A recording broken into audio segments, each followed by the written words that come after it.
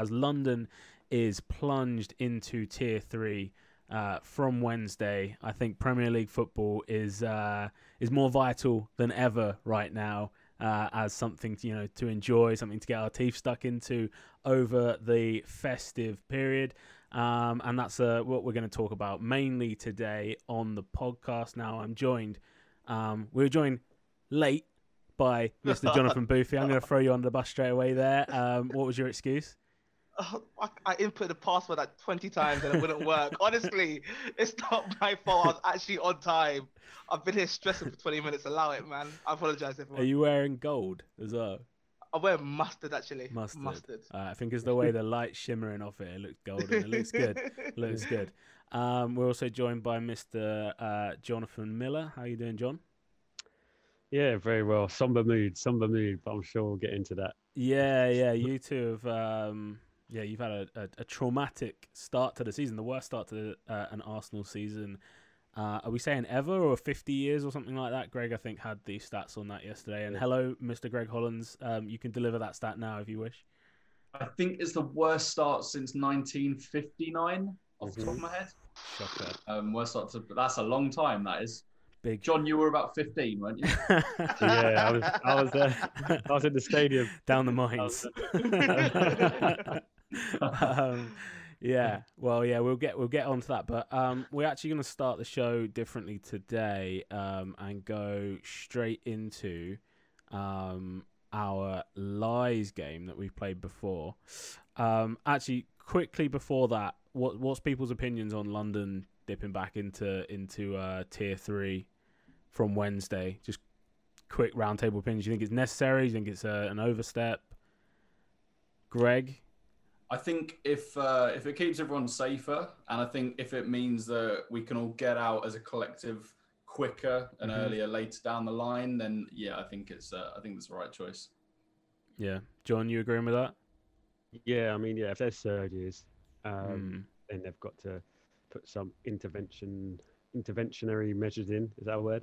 So I mean, if there wasn't, then it could probably have dropped down, wouldn't it, to Tier 1? But it's going the other way, and yeah, we've got to keep everyone safe, man.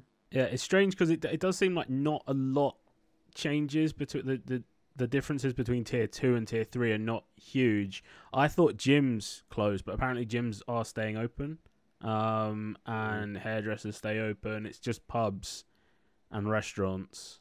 Basically, that's the only from what I can see. And football fans, there'll be no 2,000 fans at Fulham, no Arsenal, no Tottenham, whatever. But yeah, there's not a huge difference between those two. For me, it seems like they're just anyone that's out getting particularly drunk over the Christmas period is not going to be able to do that anymore. And Boothie, I'm looking at you. They're trying to keep you. They're trying to tame you. Trying it's not to keep going to happen, up, man. I know. I had plans for this New Year's to go absolutely wild as well. Yeah. I feel a little somber one this year. To be fair, that's probably why they're doing it. They're probably thinking end of work parties, Christmas parties. Nah, let's shut that down. They're going to ruin it.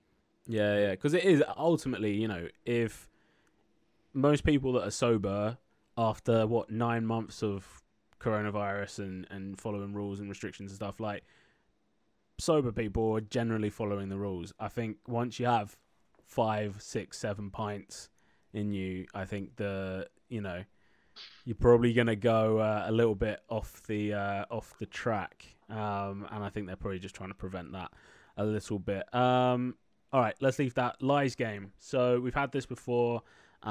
We have a topic or a list that you can name things from. And then someone has to say how many they think they can name on that list.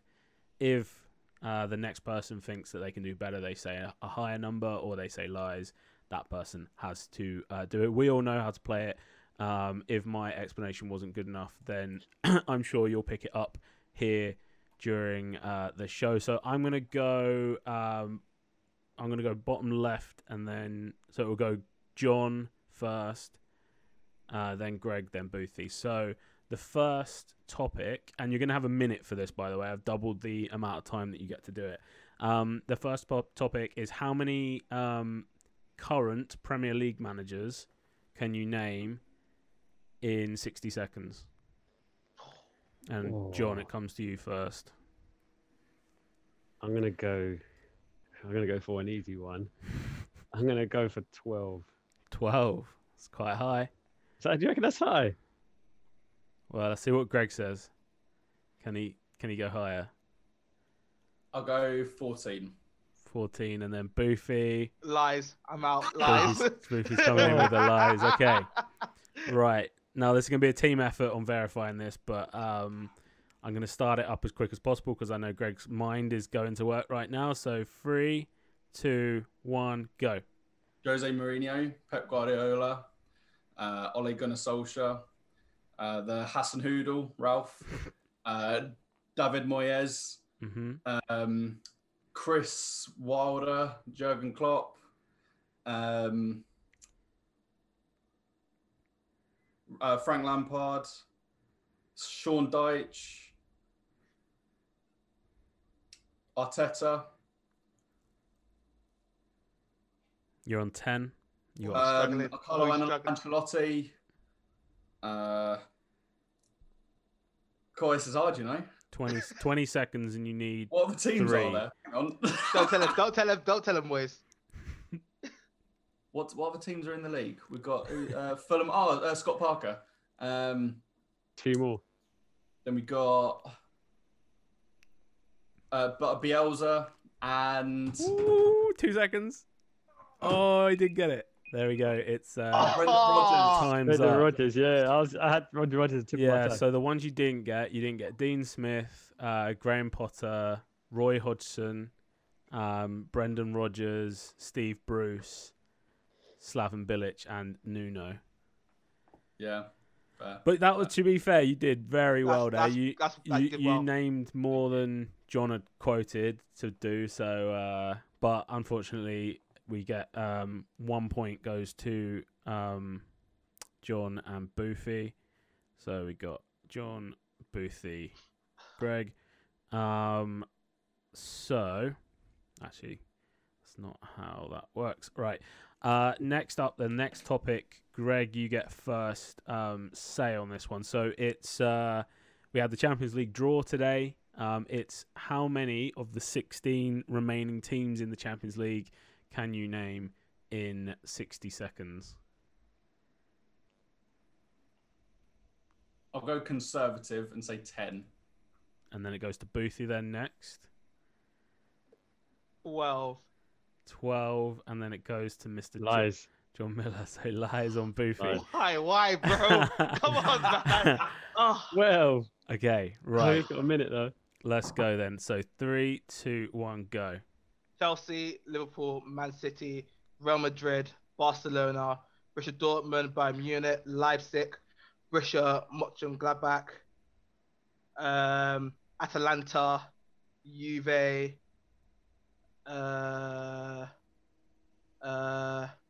shit.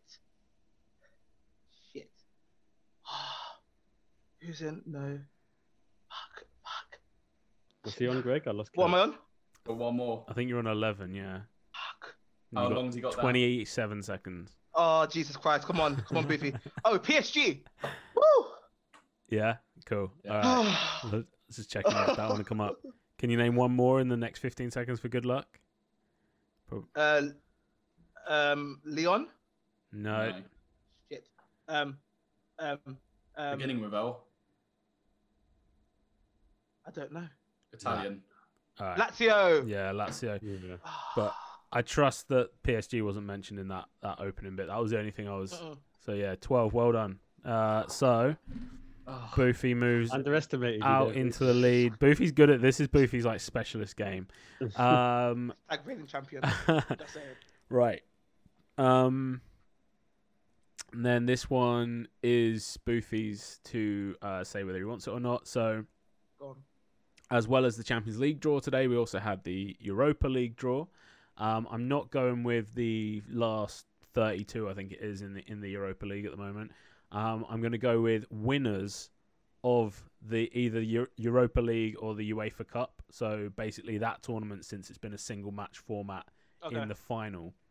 And Well, actually, I won't tell you how many there are, but if you quote over it, then I'll let you know that Alright, that's over it. I will go with 6. Okay, John. Man, I'm gonna be. I'm gonna go with 8.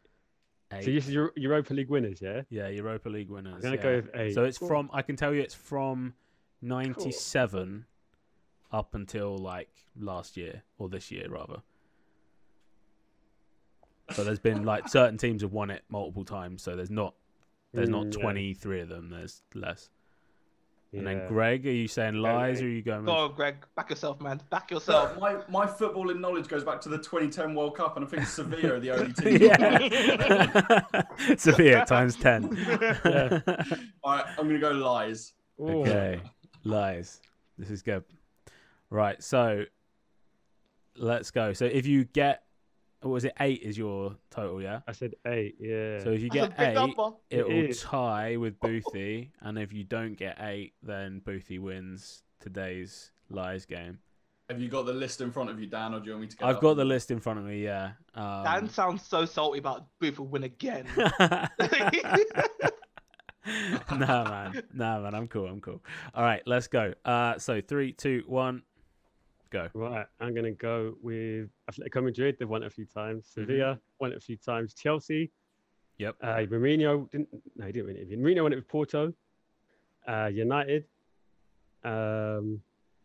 Juventus must have won it. No Juventus. Juventus won it. Okay. Let's go. Galatasaray beat Arsenal in the final. Yeah. Naeem. Lazio won it. No. Ajax. No. No Ajax. Inter. Inter Milan is one. How Yeah. many have I got left? 97. You need one more. Bayern Munich. Bayern Leverkusen. Bayern something. No. Bayern Mönchengladbach. 14 seconds. Liverpool. There we go. 8. Oh, fair play. Okay, so that draws you. That draws you level. So I'm gonna have to quickly get a tiebreaker here. Tiebreaker. And there we go. That's the timer on that one. So teams you could have had. So you had Inter Milan, Parma, We've won Galatasaray, it. Liverpool. What's that? We've won it. Spurs. Not in this. Not in the single thing format. I don't think. When it was the UEFA, I think we were the first British club to win. Yeah, you won it in 83, 84, but it was a two-legged final okay. at that point. So Inter Milan, Parma, Galatasaray, Liverpool, Feyenoord, Porto, Valencia, CSKA Moscow, Sevilla, Zenit, Shakhtar, Atletico Madrid, then Porto again, Atletico Madrid, Chelsea, Sevilla, United, Madrid, Atletico Madrid, Chelsea, and Sevilla. So the last sort of 10 years has been won by people winning it, again and again. I'm shocked Juventus haven't won it. Yeah, I guess they've always just been in the Champions League and Yeah, never really been go in out of Europe, that, do I they? suppose. So I think I have one for. I just need to get the list up, and I think as reigning champion, Oh god. Boofy will get the choice of or we'll get to go first basically in terms of what he can name. Well, actually, no, you'll get the choice of whether you want to go first or whether you want John to give a quote, a number. Okay. And Cool.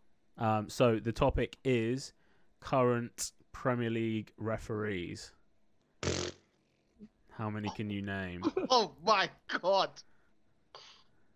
John, You're passing it to me, yeah? I saw you, bro. Oh, you got to put a number on it. You got to put a number on No. it. No. I He's got the option to he can Yeah. choose John could. I'm pick a gonna go number first. 5.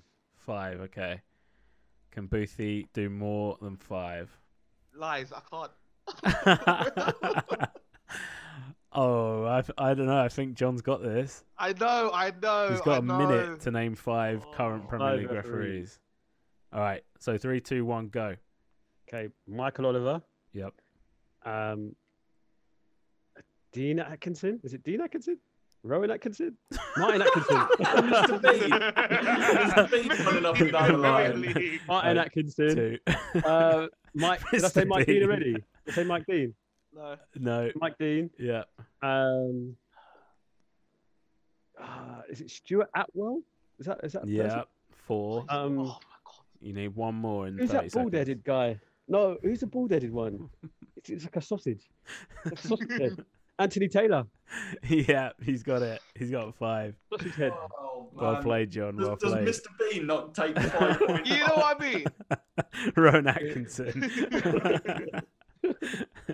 Blackadder. Right, yeah. So you could have had. I'll give them in reverse order of how many games they've refereed this year. You got someone called Robert Jones. There we go. There's your minute up. Simon Hooper, Darren England, Lee Mason, Andy Madley, Peter Banks, Graham Scott, David Coote, Stuart Atwell, Paul Tierney, Craig Pawson, Andre Mariner, Kevin Friend, Anthony Taylor, Jonathan Moss, Chris Kavanagh, Mike Dean, Michael Oliver, and Martin Atkinson. So there's a lot of them. There's a lot of them. Yeah. I should back myself. All right, so we have a new Lies champion in Mr. John Miller, winning it 3-2 over Jonathan Boofy. Greg coming in the last place with 0 points on that one. So let's go back to football and talk about. Let's burst your bubble there, John, and talk about Arsenal versus Burnley, which was the late game last night. Obviously went on at the same time as the Leicester game, Leicester winning 3-0. But yeah, Arsenal-Burnley, I didn't watch this game. I'll put that out there straight away. I followed it. I was like, Fulham just had a really good result today. Now Arsenal can just do us all a favour and, take 3 points from Burnley. Don't do favours. It didn't happen. And was this result a shock at this point? Yes, no, because of the way they're playing, and it's just one of them things. When you hear all the stats, when I heard all the stats before the game, Burnley haven't won at the Emirates, and Sean Dyche has never beaten Arsenal, and the way we've been playing. I remember one time when we got the win in like this 98th minute or something like that. It was a few seasons back. And that Arsenal just had like a little bit more about them. If they were losing, they'd really go for it. They had Olivier Giroud, Sanchez. They'd really just go for it and create something, whether it was a penalty or this team just, whenever I've watched Arsenal play, and I haven't watched them a lot this season, I must say, because they're making me not like football. But whenever I've watched, it's just been so terrible. It's like they just don't know what they're doing. I think the last time I had a rant, I spoke about us trying to get back into the game. I can't remember who we were playing, and Tierney was just playing 1-2s with the goalkeeper with like 20 seconds to go, and there's just a lack of urgency. They don't really want to win the game. They don't know how to win a game, and yeah, I wasn't massively surprised. And I was kind of checking out Arsenal fan TV. I do like watching a bit of Arsenal fan TV, especially when Arsenal are losing. It brightens up the day because there's just so many characters on there. It just makes you laugh. DT, is that one of those? Yeah, you got DT, and there's a few others. But there was a stat basically saying that when this happened in 1959, they lost actually to Burnley. That fourth game was to Burnley. They lost 2-4 at home to Burnley, and I was listening to it, and I was just like, let me see how much I got on my Coral.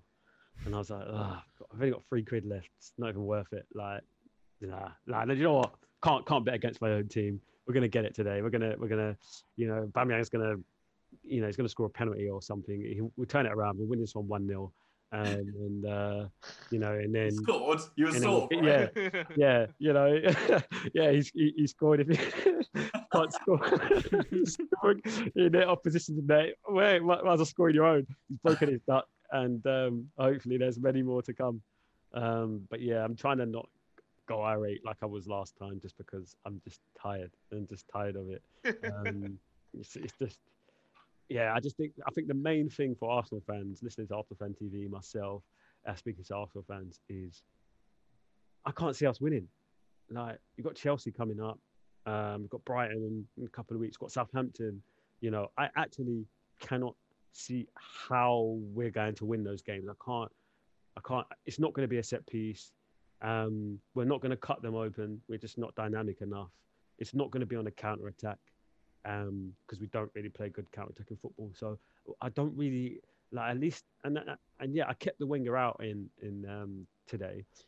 Sorry, Wenger in. Sorry. And just, I'm not saying that, look, that's not going to happen, but at least under Wenger, you know, we were in the top four. This last year or two, we fell out of it, but we would never go on a run like this. I just don't ever remember Arsene Wenger going on a run like this. We might lose 1 or 2 on the bounce, maybe if we were playing City then United or City then Chelsea, and then we'd just steamroll everyone else, you know, get a draw in a North London derby, you know, and then steamroll all of the bottom tier teams or bottom table teams, and then just lose against the top 6, and then we just come in 4th. You know, that is so much better than what we are dealing with now, because we had that team he was able with terrible players like Diaby and Denilson. We were able to, like, they had character. He was able to G them up into going, right, you've got to win this game. You know, it's a North London derby. You've got, you know, Mikel Arteta just, I think he's lost the dressing room already. You can't see the tune out of these players. I think it's where, like, experience as a manager comes in, because obviously Arteta's been in, you know, he was in Everton dressing rooms, Arsenal dressing rooms, City, but actually being in that manager's position and being in that hot seat as the manager, I think it's so different at being a player in a dressing room, whereas a manager has such a, you know, a wider kind of role within the club of keeping everyone happy and managing everyone's spirits. And I think that's where, like, you know, like you say, under Wenger, these things didn't happen because he was like, 65-year-old man that had been managing for like 30 years or whatever at that point. And yeah, I just think there's, Arteta's too young within the role. And I think that, yeah, like, when things are going well and when he first came in and you know, Arteta ball and all of that, like, yeah, it's great, but I don't know. I feel like this is probably a learning curve for him. And it's not to say that he's not going to be a great manager in 5-10 years time, but this is definitely part of his own personal development as a manager.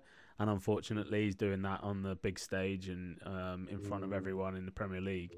And we're going to stick with him as well. That's the thing. I think that the board, they're going to stick with him. And on one hand, I get that, because the gestures. On one hand, I get that because but on this one, they're not his. They're not his players. Yeah. You know, Partey's his player. He's out, and Gabriel's actually done. He's actually played quite well in the games. He hasn't really been at fault for the goals. You know, we're not really defending properly as a unit, and at the end of the day, we will concede. So they're his signings. You know, people like Hector Bellerin, who can't take a throw on, Granit Xhaka, who's never been good. You know, they're like Wenger signings. Yeah. And yeah, that team is still, I mean, Lacazette, Aubameyang, they're all Wenger signings. You know, so Tierney came under Unai Emery, I believe. So yeah, I think although it's really painful, I think the board are going to give him a couple of transfer windows and say, you know what, if you don't get a tune out of these players, you know, with your players, you know, at least if you've got 5 or 6 of your players, then you know, you got to go. But yeah, I just think Granit Xhaka's awful. He's an awful footballer. He doesn't offer anything to Arsenal. He doesn't. What does he do? You know, and Bellerin, they can't even take a throw on. And, you know, it's terrible. It's terrible. So, Boothie, do you think that it's possible to kind of get that dressing room back? Like, once you've lost the dressing room as a manager, can you turn that around? Like, can you think of any recent history Premier League manager that's lost the dressing room and kept his job and turned things completely around? I mean, I'm sure there must be some examples, but generally losing the dressing room. I mean, the main example would be Mourinho. Mourinho always loses the dressing room wherever he is, and then he's out in 3 or 4 months after that. Yeah. Can you turn a dressing room around? I don't think in this day and age you can, because that's what it's about player power. It's been about player power for the past like 10, 15 years. Now I feel like the players have too much control. If they don't like you, they won't perform for you. It's that simple. You've seen it with Arteta at the moment. You've seen it with Mourinho at all the teams he's been at, and you see it under Emery as well. If the players don't like you, they will drop tools and not perform. And I feel like I feel sorry for him at times, because some of these players, he's put so much trust in them and they haven't reciprocated.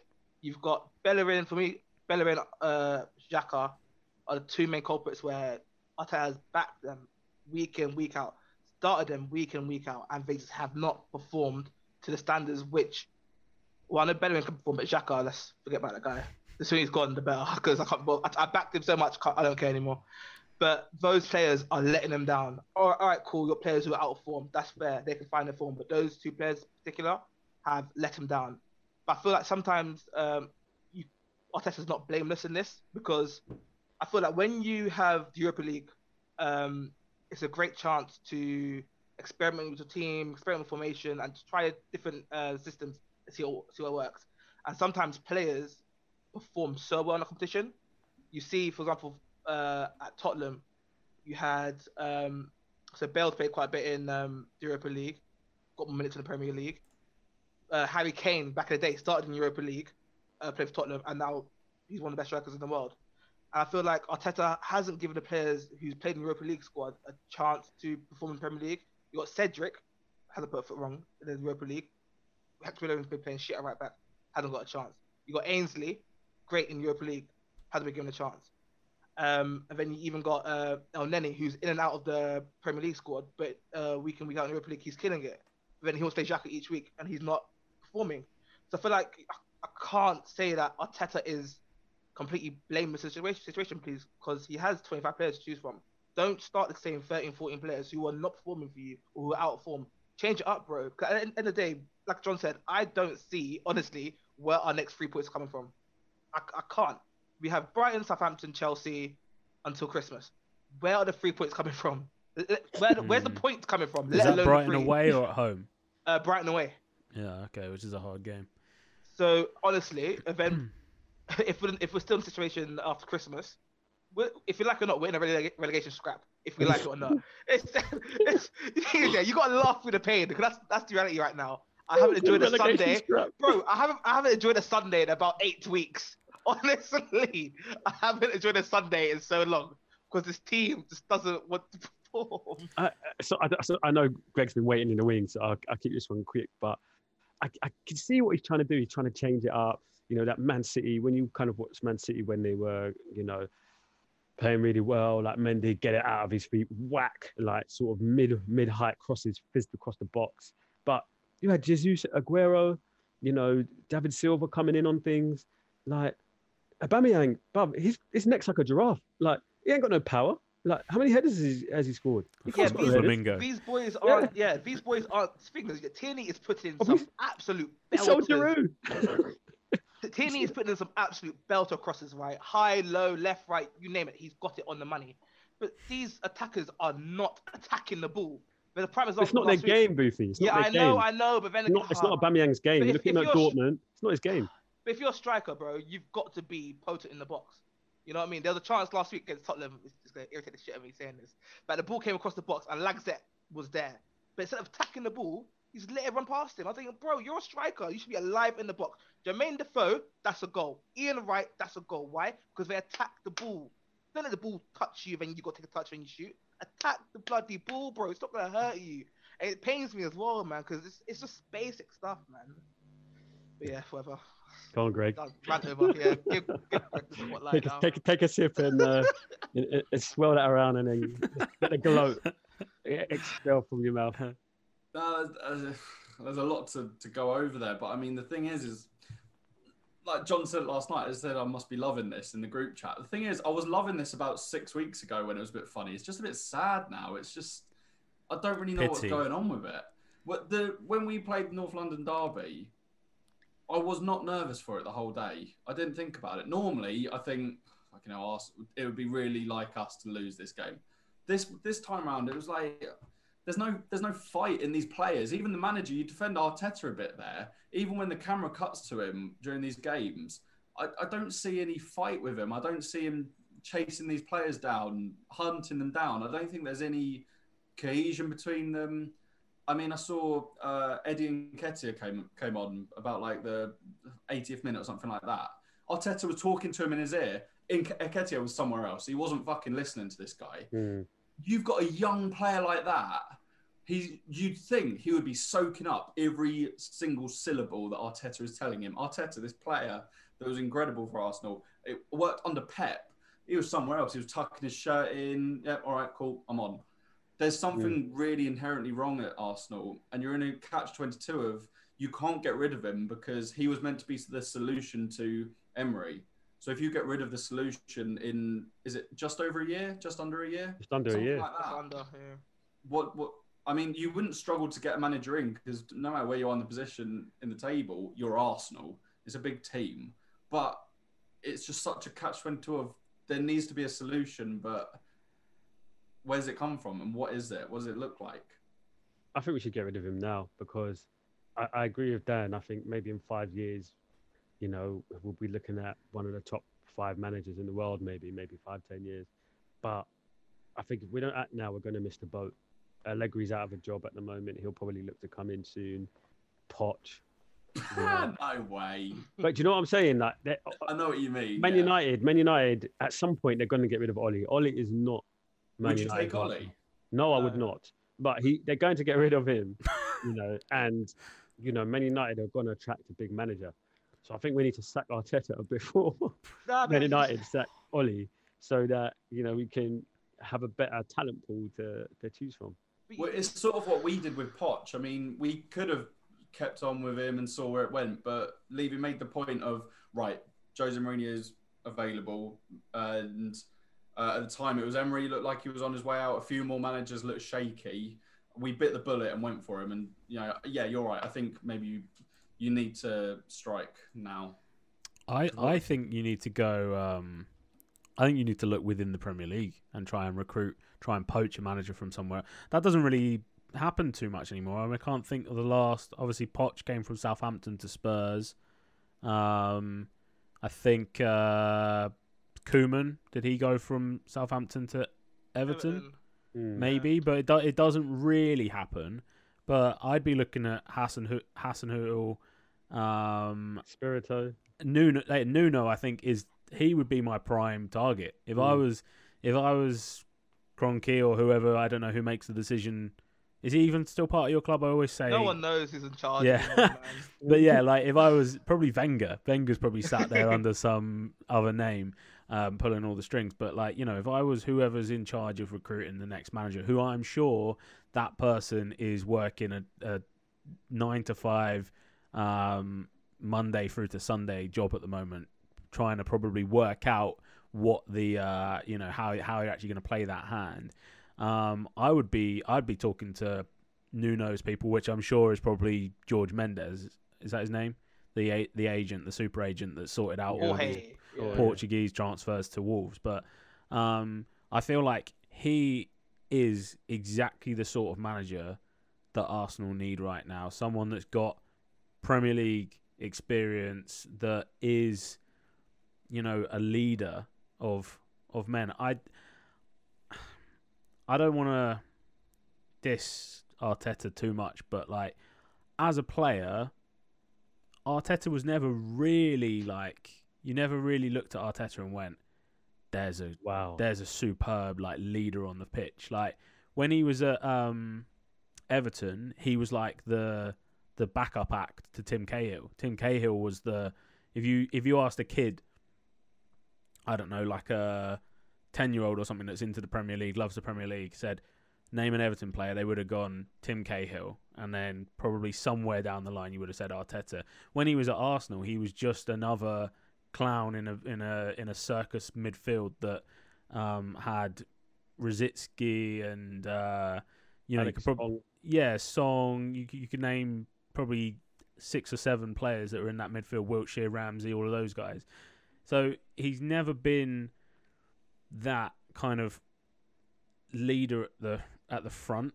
And I know he was like an honorary kind of captain towards the end of his time at Arsenal, and then he was at Man City with Pep. And I think it's probably more the time with Pep at City that got him this job than anything.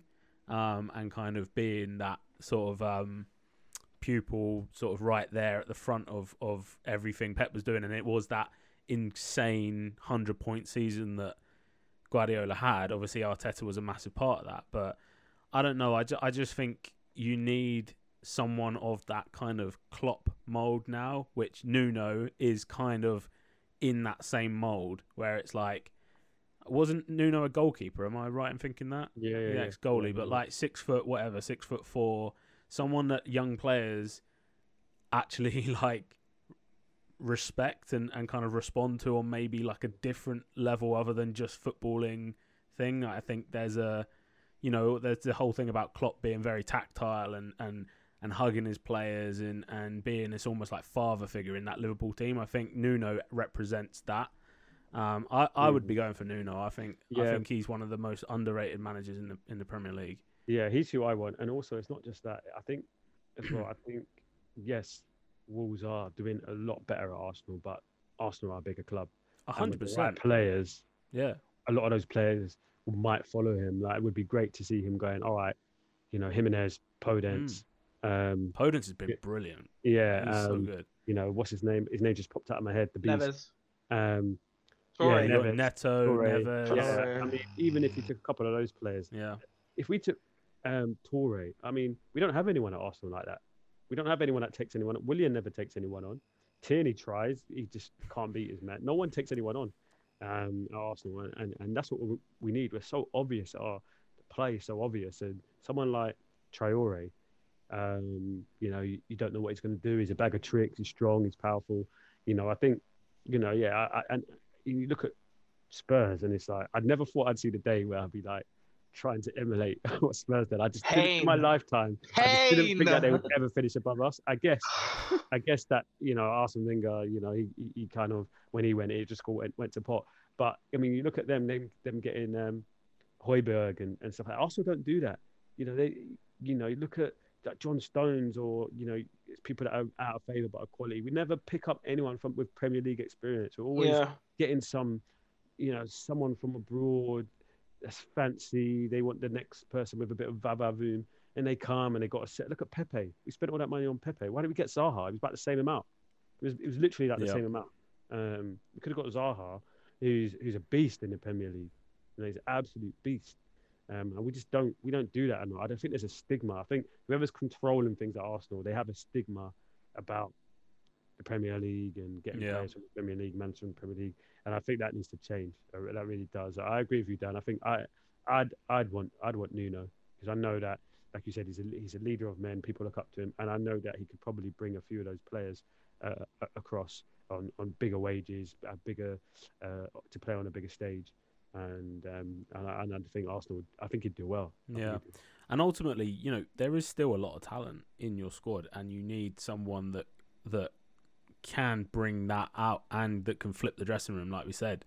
And I don't think that necessarily. I think the Özil issue, put that aside. Count him as never going to play another game for Arsenal, because I think he's becoming kind of a bit quite vocal on social media, and I think his tone has sort of shifted a little bit to now. I think he knows he's never putting on that shirt again for Arsenal. But players like Lacazette, I still think he's a brilliant striker, Lacazette, or a brilliant whatever you want to call him, number 9 or that 10 position. But he's just a shadow of what he was. Even when he first arrived at Arsenal from Lyon, like he still had like 2 or 3 good seasons for you, and now he's, like you say, Boothie, he's not got that confidence to attack the ball in the box. He was like a perfect kind of one touch, like an Inzaghi, like you say, Jermaine Defoe. He was that sort of striker when he was at Lyon, when he was pushing to get into the French national team against Griezmann and all the other obviously battles with Mbappe now and stuff like that. But I just think there is talent in your team, but then there's also a lot of just players. I look at the Arsenal lineup and I see, like, I know he's doing his best, but Rob Holding, Kieran Tierney, like these are not necessarily Arsenal level players, and shockingly, those two are probably two of the guys that are doing a pretty good job for you at the moment, and actually are putting in the shift. But it's just an odd time for Arsenal, and it's difficult, like, to make any changes without making the big change at the top. I just don't see how, like, I think footballers are kind of like hardwired, and the football culture is just hardwired to think, right, manager goes, that's a reset button for everyone. And no matter, that manager gets on with everyone and they, the nicest guy in the world, like, it's still just in football culture, managers going means you change and it's time to start working again, and it's a clean slate or whatever you want to say. But so I think it's a no-brainer that they have to get rid of him, and the longer they leave it, I don't know whether they're waiting for a stage where they're, like, mathematically impossible to get into the Europa League or something like that. That's what I'm thinking, like, that they might be kind of operating on that kind of what is it, modus operandum, I think is the Latin term. But, like, I don't know whether they're going on that that as long as they can still qualify for the Europa League, it's all right. And at the moment, obviously, they're probably only, I don't know, 8 points or something off of Europa League places. So, but I don't know. You got a very active, vocal fan base in AFTV, etc. Like, they're not going to quiet down anytime soon. So it's gonna be a tough Christmas, I think, at the Emirates. But let's move on. Yeah, I guess we'll give Greg the final word on it. Greg, do you think he should stay or go? I think that the FA Cup win and maybe the potential of another FA Cup might be keeping him in. But as you say, once it's mathematically impossible to qualify for Europa League, and maybe if they get knocked out of the FA Cup, if they haven't already, are they still? No, FA Cup they don't play till January. Yeah. Right. Yeah. Those are the things that are hanging him by a string. And maybe if they give him a little bit of time in January to see what he does, but yeah, thin ice. Yeah, very, very thin ice. Yeah, like you say, we'll move on. We'll talk about a couple other fixtures very quickly. Fulham won, Liverpool won. That was quite a shock. I think bad day for Liverpool or just a great Fulham performance. Boothie, we kind of watched the second half together at the same time, didn't we? Yeah, I feel like, first of all, I think the fans helped massively in that result, because let's be honest, it's the first game back in front of the fans. You can't get back 5-6, can you? So I feel like that was in the players' heads. And if I'm being honest, Fulham played quite well, and I feel like they are quite unlucky that they didn't win the game, because they had a few chances. I say quite a few chances to score. But I feel like when you got Abubu Akara at the AK-47 up front, the guy needs about 5-6 chances to score a goal. So, he's not Premier League. I'm sorry. He's not. He's more like the French league. And he was Ligue 1. Like, we got him in from, I think, Rennes or somewhere, but Lorient, I think it might have even been. Yeah, no, you guys played quite well, actually, which I was so shocked about. When you told me, Fulham 1-0 up, I was like, what? I was like, you're lying. There's no way you're 1-0 up. And because of a dodgy penalty as well, that's the reason why you guys dropped 2 points. And it feels like a loss as well. It feels like a bad defeat, because obviously you guys are winning. But in hindsight, it's actually a great point. Oh yeah, yeah. It was. We said, like, it's that's probably a point that our rivals don't get. Against Liverpool. Hopefully, Burnley won't pick up a point against Liverpool, and we did it. But West Brom, etc. The other teams that are kind of fighting to finish outside of the relegation spots probably won't get those results. But Liverpool end up getting a VAR penalty, handball. What was everyone's opinions on that penalty? I don't think it was a penalty. Yeah, kind of soft. Because correct me if I'm wrong, didn't it hit the other player first, and then come back and hit. Like the, hit kind of like hit like here. it hit here, but it was kind of like bobbling around, and he wasn't looking at the ball. How's he meant to jump? Nah, Like, lesser of like, the. How is that any benefit to? Because handball would be if it was to benefit the defending players. But I mean, like, that's just a natural. How are you not meant to? The We thing is, haven't got long enough. We haven't got long enough for it. But yeah, soft as baby shit. I feel like it was a pen because I think the free kick was going on target, and if Bo Kamara didn't like put his arm up like there, it would have got through that gap towards the goal. So I feel like it actually was a genuine penalty by the letter of the law, obviously. But nah, it was. Fuck it, it's penalty. I'm sticking by it. I wonder if there'll be kind of new. Is it something? I guess probably maybe not at the level that you're training, John, but like, do they teach players? Funny you should say that. These kind of form body shapes and stuff now. Not on my game. So I spoke to one of the other coaches. He does the under 11s, I do under 12s, and he played a friendly. So just a bit of background. So from under 11 down in this league, I don't know about any other league, the London County Saturday Youth League, they've stopped football until January, but you're allowed to play friendlies. But from under 12 up to under 21s, you can keep playing. So my team's playing league games. We won 4-0 on the weekend. But one of my colleagues, he played a friendly. So I gave him a buzz and I was like, how'd you get on? He was like, it was 4-4. The ref gave 3 penalties, all because of their arm was in the unnatural position. And when he was challenging it, he was like, you got to coach your kids.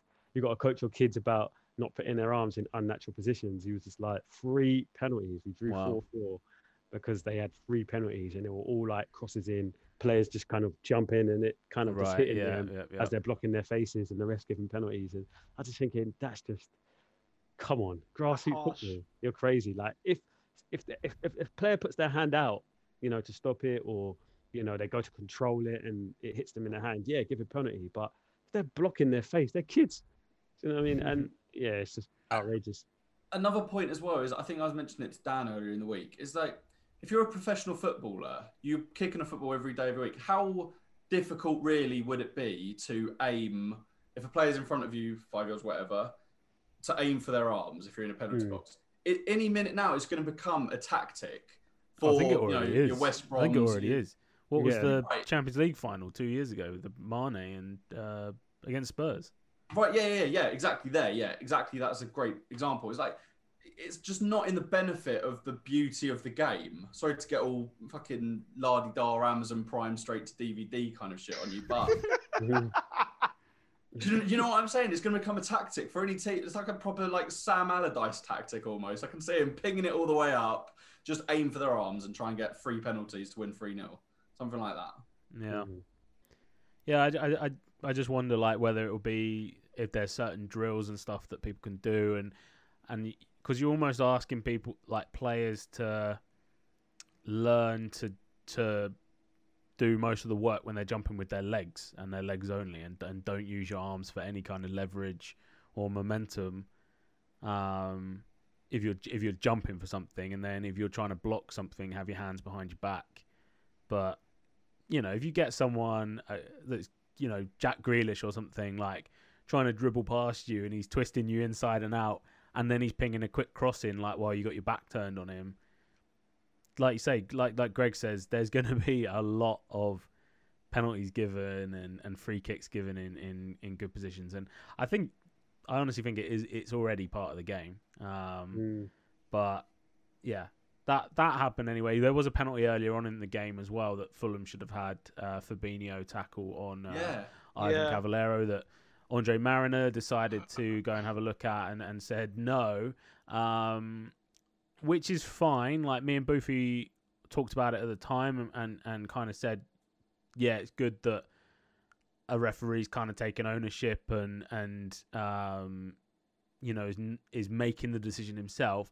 However, we saw that the angles that he was shown on the screen at the side of the pitch were completely different angles to what we saw at half time. That where they had actually kind of worked out the best angle for it, and the one that showed clearly that Fabinho kicks Cavallero's foot into the ball, and Should have been a penalty. It wasn't, but I don't know. VAR decisions can. I'm sure there's podcasts that literally just go through VAR decisions with a what is it called? A tooth comb. Fine tooth comb. Let's be honest though, your goal should have been disallowed because Salah was pushed in the back with 2 hands. So you know what? Yeah, it kind of evens it out anyway. So yeah, but a great Fulham performance and a point that we're very very happy to have. It's a shame not to get 3. On to the next one quickly. Let's not spend too much time on this, but Everton 1, Chelsea 0. Bit of a shock. Everton have been sort of on a downward trend since the start of the season, but they pick up all 3 points in against a very good Chelsea team who have been keeping clean sheets. Shock result, Greg? On surface level, yeah, but when you see, I watched did I watch the whole game? I don't know, maybe I did. I definitely saw the penalty though, and Mendy's decision making there wasn't great. He completely wiped out Calvert-Lewin, didn't he? Yeah, it was. Can't remember if it was a statistic, but I think he's given away, like the most penalties or something. There's a goalkeeper this season, or he's contributed to a lot of penalties. So while he's keeping clean sheets, he's right. Some of his decision making's a bit dodgy, but yeah, there was a bit of controversy as well with Gylfi Sigurdsson. Obviously, took the ball to take the penalty. Richarlison had a bit of a problem with that. Did you see that? There was a bit of a coming together between those two. Richarlison sort of went in, almost not headbutted, but when a player kind of pushes their head on another player, did that to Sigurdsson. Is that? Are you seeing red flags there, or is that just a hunger to score goals and do well for your team, John? No, I mean, I would say if it wasn't Richarlison, but he's that way. I mean, if you've been watching him for the last few years, he's very he's on the edge, isn't he? Yes. He plays on the edge. He's an aggressive player. So yeah, I think as well as that, he's almost like the donkey for the team. That he does all the hard graft. He runs into the channels. He gets fouled. He wins the free kicks, but then he never takes them. He doesn't take the penalties. Yeah. Calvert-Lewin's on the end of everything, and I think he just wanted a goal. I don't think he scored a goal. And I just think he thought, I want a goal because I deserve a goal because the way I've been playing. But if you're not a penalty taker, you need to step back. Yeah, his last goal was for Brazil against Uruguay. Then before that, it was Brazil against Peru. And his last goal for Everton in the Premier League was on the 26th of September. Yeah, so it has been a while. So he's had a load of chances, but plus I guess on that logic as well, you add to that Sigurdsson is actually a bit of a squad player there these days. Sigurdsson's not a starting player, so like you say, Richarlison's doing a lot of the work to put Everton in the position they are, and then Sigurdsson's coming through. The penalty itself as well, it looked pretty cool in the end, but if the goalie had saved it, there would have been some serious questions asked, I think, over Sigurdsson, because it was kind of like a bit of a limp, cool penalty, but he got away with that one. I think there would have been a bit more coverage on that whole situation, if not. And then our last game that we're quickly going to talk about is Palace Spurs. Harry Kane put Spurs 1-0 up in the first half. And then what did they get to? About 80 minutes, Greg? And then 81 minutes. Yeah. Who scored for Palace? Schlupp, was it? Schlupp. Yeah. Yeah, that one.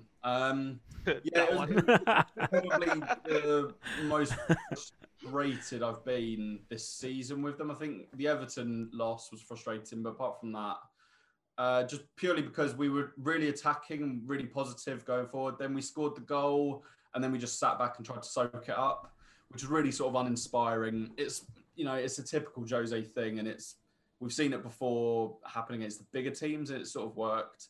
But I mean, the Palace goal was inevitable. It came at a late stage. We had a few chances, but their goalkeeper was having a great game. But we should have killed that game 2-3, 4-0, and then soaked up the pressure. It just really wasn't. It's a point. We're going to drop points along the way, but we should have done better that game, I feel. Yeah, in a weekend where a lot of players. Sorry, someone's just posted a funny comment in the chat. It's just a joke. I'll read it out. Actually, it's a bit. Is it acceptable? Is it PC? It says my girlfriend dumped me, so I stole her wheelchair. Guess who came crawling back? I don't know why they posted it in there, but it's an interesting comment. Engagement. It's about Spurs at least. But yeah, a result. Yeah, I think we kind of expected Palace to do that. Yeah. Palace at Selhurst is a very difficult game for any team in the Premier League. You know, no matter how much you dislike Roy Hodgson, which I know a lot of people don't like his style of football, he has a very kind of well-drilled Crystal Palace team these days with some exciting players in there. Easy, obviously, had a good game. Zaha's always a threat. That midfield, Schlupp, Milivojevic, they're a hard-working team, and I think, I think a point probably is better than it feels like at this point for Spurs. Oh, definitely, yeah. Yeah. Boofy, what did you think of Spurs' chances? Apparently, after 12 games in a season, Mourinho always finishes in that position at the end of the season, and obviously after 12 games with Spurs, he's top of the league. Is it looking like he's gonna stay there? He's never finished lower than he's been after 12 games. Jesus. The only reason why I have some faith that Tottenham will Spurs it up is because this season is so unpredictable. You know what I mean? When you get some freak results now and again. Obviously with Aston Villa, Arsenal losing 3-0 to Villa as well. And when you got everyone beating everyone, I can't really see it maintaining. But then again, if anyone could do it, it's Mourinho. Like, that guy is a winner. So if anyone can do it, it'll be him. But I don't want to admit he can do it. So I'm gonna say no. Sick. I feel It hurts. It hurts because right now, bro. It hurts because it's Tottenham, yeah, and it hurts as well. Is that it's Jose as well. So mix it together, you got the worst cocktail in the world, and it's such a bitter pill to swallow. Because if being honest, I would give an arm and a leg right now to swap positions with Tottenham. The manager, the team, it's just I can't. Yeah, I think they might do it. You know, I think because Jose, he's got them well drilled. Kane, once Kane gets going, and this year he didn't even have that sort of thing where he doesn't score. He didn't even start in August, so he didn't even have that. You know, once he gets going, he never stops. Yeah, he's not somebody that kind of, you know, goes for the middle of the season, he doesn't score, and then just starts scoring when you're out of it. You're mathematically out of it.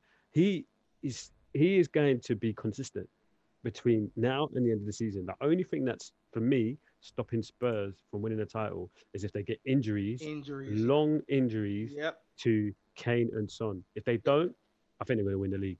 Because I just think there's some hex going on over at Liverpool at the moment. There's a hex, someone's got a hex on them. And I wouldn't be surprised if, like, Salah gets injured or something, but they've just had a load of injuries. I think it'll be tight. I do think it's between them two. I think City are a little bit off the boil. Sorry. In United,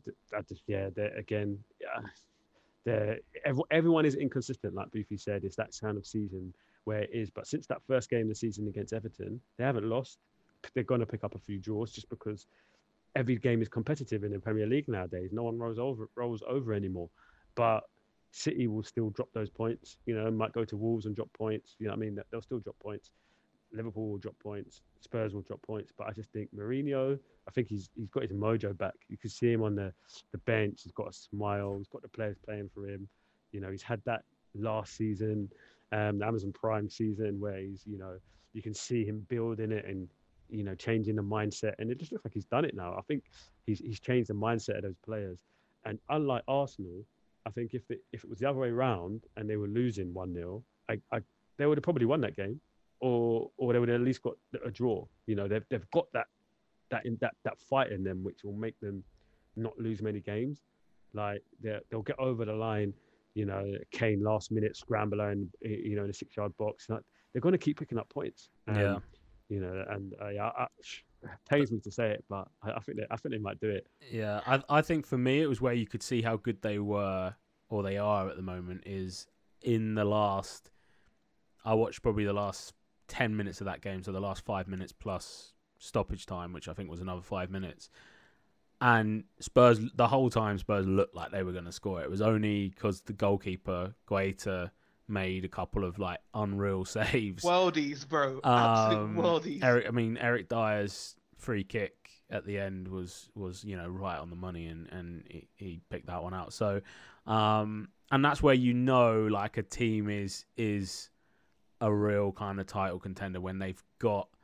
I know they maybe didn't capitalize between sort of whatever it was 25 minutes and 80 minutes where they could have gone 2 up, but actually they did have another gear there that they clearly were trying not to use and maybe trying to hold back for this Liverpool game that's coming up on Wednesday. But yeah, they look threatening and they look like, you know, a team that can cause damage. And I think John's right. You know, I think there's going to be a lot of times this year where they do what Liverpool did last year and get those last minute goals, beat those, you know, teams that they're expected to beat, and maybe grab games against the top teams.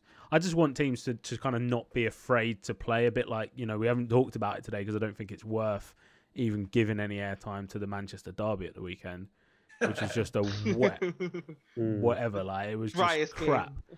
Yeah, and yeah, it's not worth even talking about because it wasn't a Manchester derby. It wasn't anything, and I think I'd hate for the Premier League to become something where the top teams just don't bother even playing. Basically, like I feel Man United and City kind of neither team was willing to take a risk. And I think if you're gonna win, whoever wins the league this year is the one that can take, you know, the most risks and get that reward. But yeah, we'll see where it goes. I think we'll leave the show there. It's been just over an hour, I think we've done, but it's a good show today. I've enjoyed it. I think Arsenal fans will probably enjoy, you know, your input as well, Boofy and John. I think we spent a nice amount of time on that, and obviously we had the Lies game at the start. So yeah, it's all good. It's all good. We won't do a social media roundup because what I'm going to do is I'll probably put more of the Lies game up on our socials and get people in that way. So yeah, I guess thank you, boys, for being here on your Monday night. And yeah, might have a different lineup next week. Hopefully Tom will be back, and might have Neil back on the show as well. So looking forward to that. But yeah, Amazon, all the games are on Amazon this week, so hopefully we'll be watching as much football as possible, and we'll have double fixtures to talk about on the show next Monday, which will be good. But yeah, so love that. We'll see you next week. Thanks for watching, and bye-bye. See you later.